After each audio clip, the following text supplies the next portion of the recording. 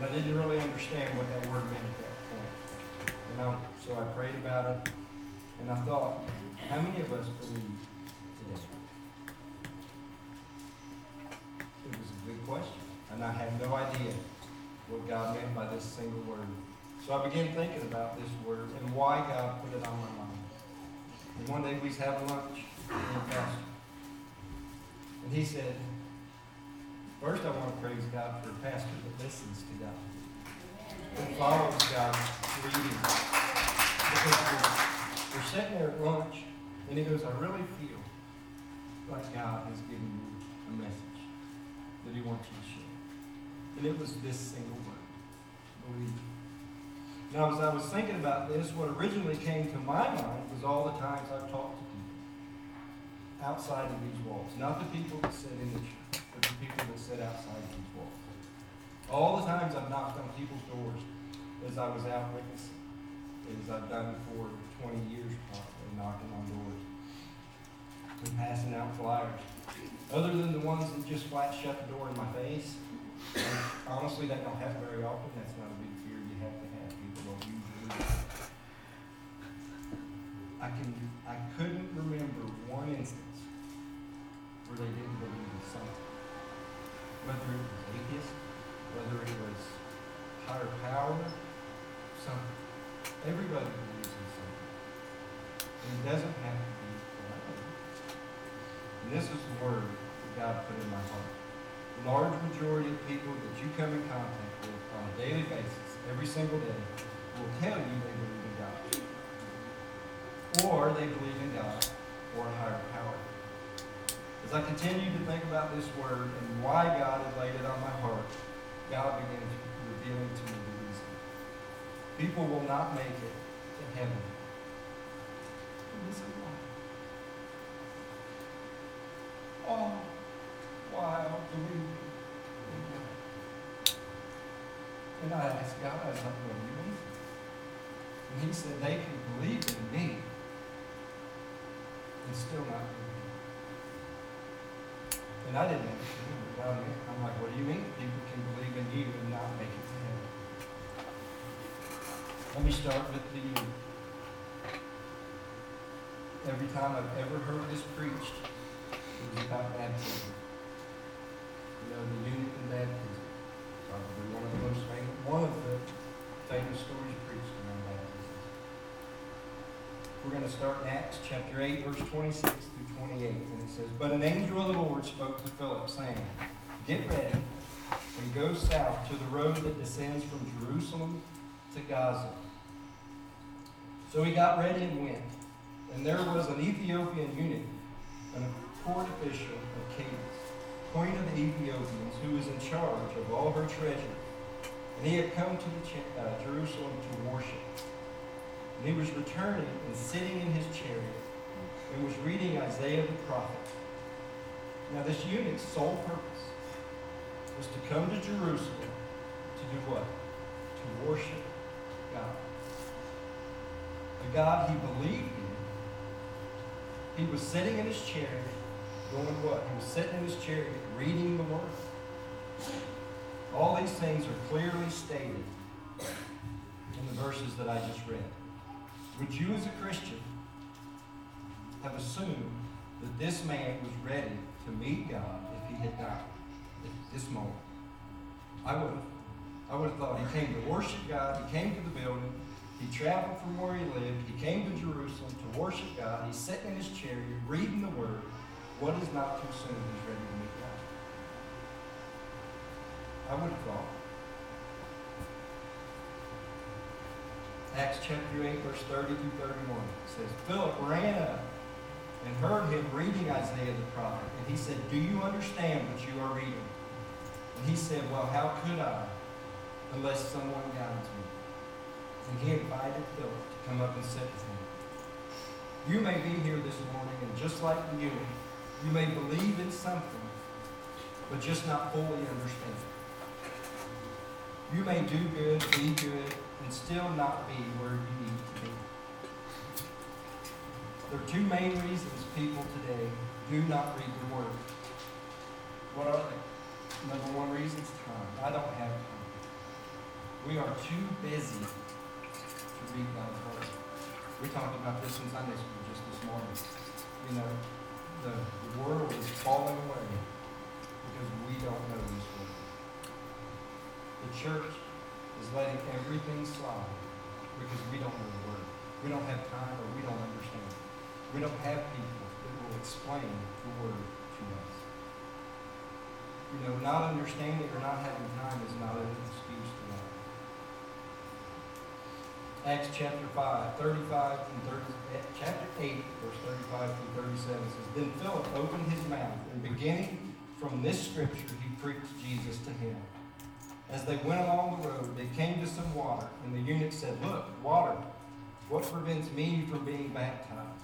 And Philip said, If you believe with all your heart, you may. And he answered and said, I believe that Jesus is the Son of God. If you had come across this man today, worshiping, believing, and reading the Word, would you have stopped to help him? Think about it. As Christians, have we come across this man, worshiping and reading his Word?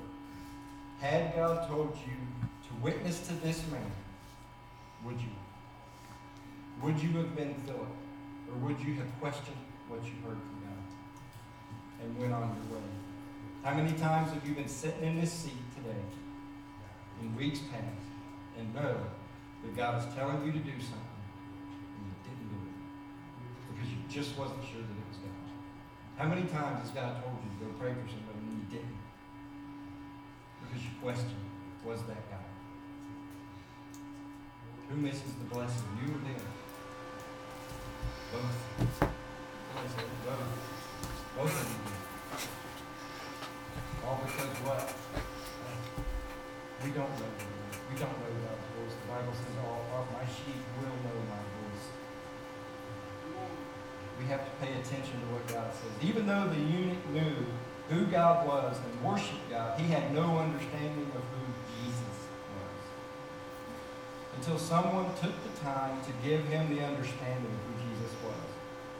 That he was the lamb that was sacrificed. And because of the judgment put on him that day, we can have eternal life. It was at this point the eunuch's eyes were opened, and he understood. He gave his life to the Lord and was saved. Our own understanding will not get us very far. But there's nothing wrong with getting our wisdom from somebody else. You know, I learn from Pastor every single Sunday. Every time he stands right here, I learn something. Because you know what? I come ready to learn. I come expecting God to show me something. I don't come thinking I know everything. Because I'm not really that smart of a person. I never went to college. I never furthered my education past 12th grade. I work in a machine shop. The only thing I know is what he says and what this says. And to know what this says, I have to get in it. You know, I can't just live off what he says 1 hour a week. I have to get in this word right here. God does not expect us to know everything. Now think about that. God does not expect us to know everything before we accept Jesus Christ. Just have faith, repent of our sins, and continue learning. Growing day by day. Growing each and every day. You didn't come out of the womb a track star. You came out crawling and then walking. And you know what happened when you learned to walk? You fell. What do you do when you fall? You get up, you bandage the straight, and you continue forward. That's what we do in our walk with Christ. You know, we meet Jesus. We begin to learn. We stumble. We fall. We get up. Why? Because we're not perfect. But what are we? We're covered by the blood of Jesus Christ. And we can go to God at that point. But until I meet Jesus, I can't go there. See, the Bible says there's one way. What is that one way? It's through who? Jesus Christ. It says, I am the way, the life, and the truth. There's one way to God, but through me. You can't go around him. You can't go under him. You can't go over him. It's through Jesus Christ. It's through that cross right there. There's a basket of names right there that's waiting to go through that cross. It's waiting to go through the name of God on that cross. The only way those names are going to get through there is prayer. It's people praying for them. People lifting them up before God. And people knowing this word and knowing the strength that goes with it. One of the easiest things to say is I believe. The devil wants you to believe that one of the hardest things to say is I have faith. And turn my life over to Jesus Christ. So he puts blinders on us. That one of the hardest things to do is to come forward to Jesus Christ. You're sitting in this room today. If you haven't accepted Christ as your Savior, you feel like that is one of the most daunting tasks to get out of that chair and walk forward and accept Jesus Christ. It's really not. That is one of the best decisions you can ever make. It honestly is one of the easiest decisions you can ever make. One of the hardest things you'll ever do is get out of your own head that I can do this on my own. And to get out of our own beliefs.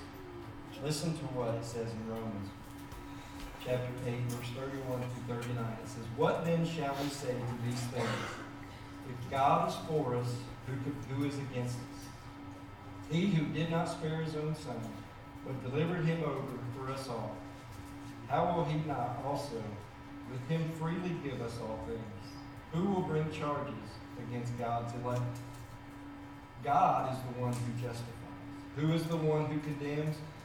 Christ Jesus is he who died, but rather was raised, who is at the right hand of God, who intercedes for us. Who will separate us from the love of Christ? With tribulation, or trouble, or persecution, or famine, or nakedness, or danger, or sword? Just as it is written, for your sake we are killed all day long. We were regarded as sheep to be slaughtered. But in all these things we overwhelmingly conquer through him who loved us. For I am convinced that neither death, nor life, nor angels, nor principalities, nor things present, nor things to come, nor powers, nor height, nor depth, nor any other created thing will be able to separate us from the love of God that is in Christ Jesus our Lord." I was sitting here last week and Pastor read them same exact verses, a couple of them. So you know what? There's something in there you guys need to hear. Because this message was already prepared. And I was sitting there and I'm like, somebody needs to hear that they can accept Jesus Christ and nothing can separate them. There's nothing in this world that can pull you away from the love of Jesus Christ. Once you accept him. Once you give your love over, nothing can pull you away. To take our sin, he died for us. God sent his Son to take our sin and cover us with his blood and his righteousness.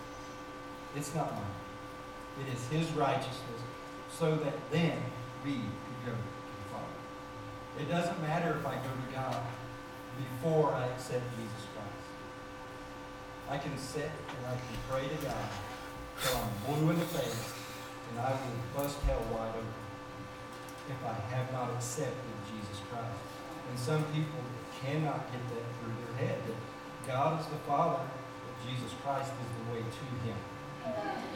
There is no around him. It is through Jesus Christ to God. You can pray to God all you want, and you can believe in God and go to heaven. But it is through Jesus Christ that you will escape.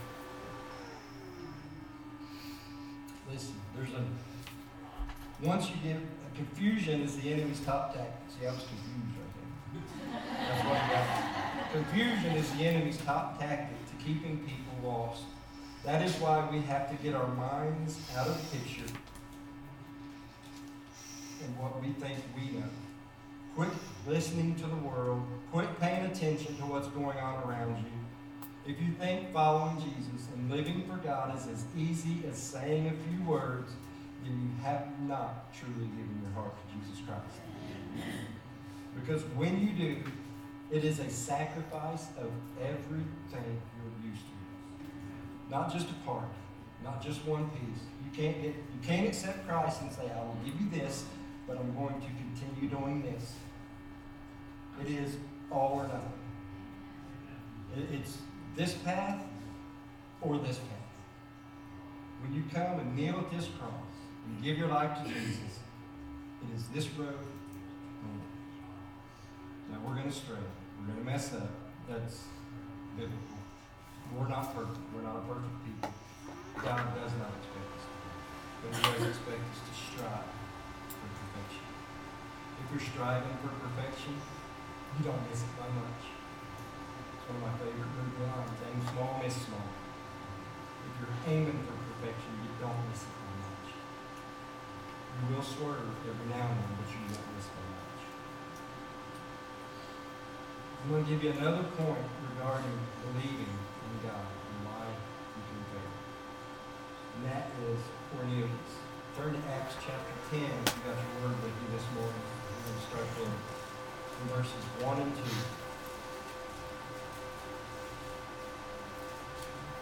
Now there was a man in Caesarea named Cornelius, a centurion of what was called the Italian cohort.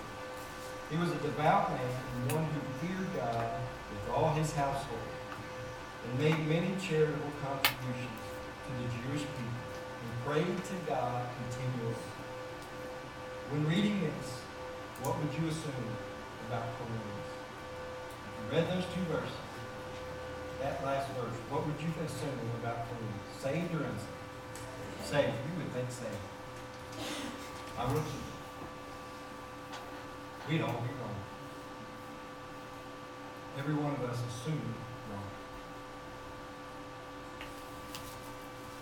We would assume that he was a good, God-fearing, born-again man that lived his life to please God and raised his family to please God. What it says. A devout man, one who feared God with all his household, gave his alms generously to the people, and prayed to God all day. That's what it says. You know what it don't say? He said. He said he lived his life good and he prayed. That's what it says. What's the Bible say about living your life good? Good works will do what? Nothing for you. All that would be correct except for the born-again aspect. There are a few things that I want to learn, that I want you guys to learn from Cornelius today. One being, the man led the household spiritually. The ladies in here that have been doing this, I applaud you. The ladies are the backbone and the glue that hold everything together. But the key to a biblical household is a male spiritual leader with a strong female. Men and women of God working together is an unstoppable force for God. They're unstoppable.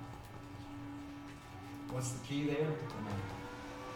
The Bible says the man runs the house. The man makes the spiritual decision. And the man carries the load. The man carries the burden of the decisions he makes. Why do you think the men are grayer, earlier, and die sooner than most women? Because we carry that burden. When I make a decision in our house, we discuss that decision. We talked about this a few weeks ago when we talked about marriage in our youth group. The man and wife discuss that decision. That's what we're supposed to do. But that final decision rests on me and my shoulders. Win or lose, succeed or fail, that's my shoulders that decision rests on. If it's a good failure, I carry that weight. She does not. Because that's my decision. Should be the man's decision. You know, a lot of families do not run that way. The woman runs the household, and the man sits by and let her do what she wants to do. 72% of marriages end in divorce. You want to know why? It's not biblically ran. That was free. It's not part of the message. So, You want your children to choose God?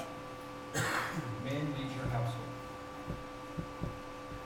You want your children in church? Let the fathers be in the church. Let them see the father and the mother put God first, and the world will come second. Biblical households run right, the children will be in church. As I look around this sanctuary today, I almost guarantee I can count more than 20 youth age kids, 6th grade down. I had 3 in Sunday school. I don't know how many Sister Rosie had. How many did you have? Jeff, how many did you have? We had 3. So 6 out of at least 20 youth age kids. Parents, get up an hour earlier to get your kids here. Because the teaching that goes on in those Sunday school classes is the most important teaching they will get. Amen. Because it's one-on-one, or one on a few. And they have books that they can take home, and they can study those books. Parents, get involved in what they have. These children have Sunday school books that we send home with them to learn and to grow in Christ. Sit down with them through the week. Go through these books with them. And then bring them to Sunday school class. And watch them blossom. Watch them grow as people. What's the key? The men.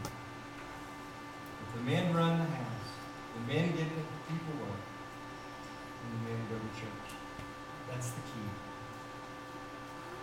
There's nothing in this world should be more important than your child's walk with Christ. Let's read on Acts chapter 10, verse 3 through 8. It says, about the 9th hour of the day, he clearly saw a vision, an angel of God who had come in and said to him, Cornelius. And he looked at him intently and became terrified and said, what is it, Lord? And he said to him, your prayers and charitable gifts have ascended as a memorial offering before God. Now dispatch some men to Joppa and send for a man named Simon, who is also called Peter. He is staying with a tanner named Simon, whose house is by the sea. When the angel who spoke to him left, he summoned 2 of his servants, and a devout leader and a devout soldier from his personal attendants. And after he had explained everything to them, he sent them to Joppa. This is the second point I want you guys to see. Cornelius did not delay. Most times we fail to do what God says because we delay. And then what happens when we delay? Doubt sets in. And then we begin to doubt, was that God? Should it be God? Should I do that? Should I not do that? What should I do now? And we won't do it. Cornelius did not delay. When God spoke to him, he moved. He did not try to reason out in his mind the best way or wonder if it was what he should do. He just did it. I know that some of you in here have felt God urging you to come forward and pray with him. It's a given. Out of 110 people, God is telling some of you to come forward and pray every time that man gives an altar call. And we sit and don't. Why? When God tells us to do something, why do we not? What's the point of telling God, I'm going to follow you, I'm going to accept your Son, Jesus Christ, but I am not going to do what you tell me to do? That's like one of your children looking at your parents and going, no, turn that TV on. Not going to do it. What would you do to that child? You make them turn that over. And some of us wonder why our walks with Christ aren't farther along than what they are. Because we don't turn that over. We continue to disobey what God tells us to do and when he tells us to do it. So when God urges you to come forward, you stood there. Because in your mind, you did not understand why. You did not want people to look at you. You did not want to look funny. You did not want to look weird. You don't want people to think you're having trouble. You don't want people to think you're not where you should be. Why? This is a church where people want to pray for you.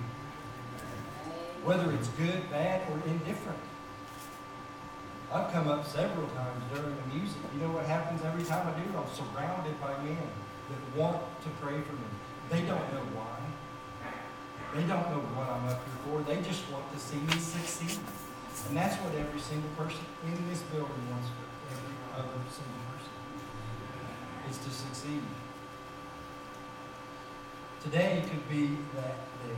Don't, like Cornelius, there are some in here that believe God but haven't met His Son yet. Today could be your day. Don't delay because you haven't figured it all out yet. You know, we don't have to know everything. We are not meant to know everything before we accept Christ. This isn't a building to come to and know everything before you walk in the door. This is the building you come to learn everything, to just continue your walk. That's why He gets up here every single week, to help you along in your walk, to teach you and learn you and guide you in your walk. That's why He has a telephone. That's why I have a telephone. That's why Brother Jeff has a telephone. That's why Brother Ronnie has a telephone. That's why Brother Brian has a telephone. So you can get a hold of us and ask questions. And if you need help, we'll be there.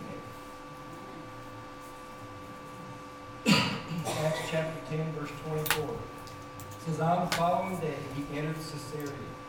Now Cornelius was expecting them and had called together his relatives and close friends. This is my third point that I want to say. Cornelius didn't know what Peter was going to say, but he knew it was going to be good. So he wanted everybody he knew, his family, his close friends, and all of his relatives to hear what Peter had to say. When you come to this house every Sunday, do you expect to hear something good? Bring your friends, bring your relatives, bring your close friends. Anybody. Because what you're going to hear here can only benefit them in the future. Cornelius did it. He had a house full of people. Because he wanted and he knew what Peter was going to tell him was going to be good. It's time we all begin to be like Cornelius and bring together those that are close to us. It is great that those around you know you're a Christian. But it's time to begin to invite them. It's time to do more than just allow them to know I'm a Christian.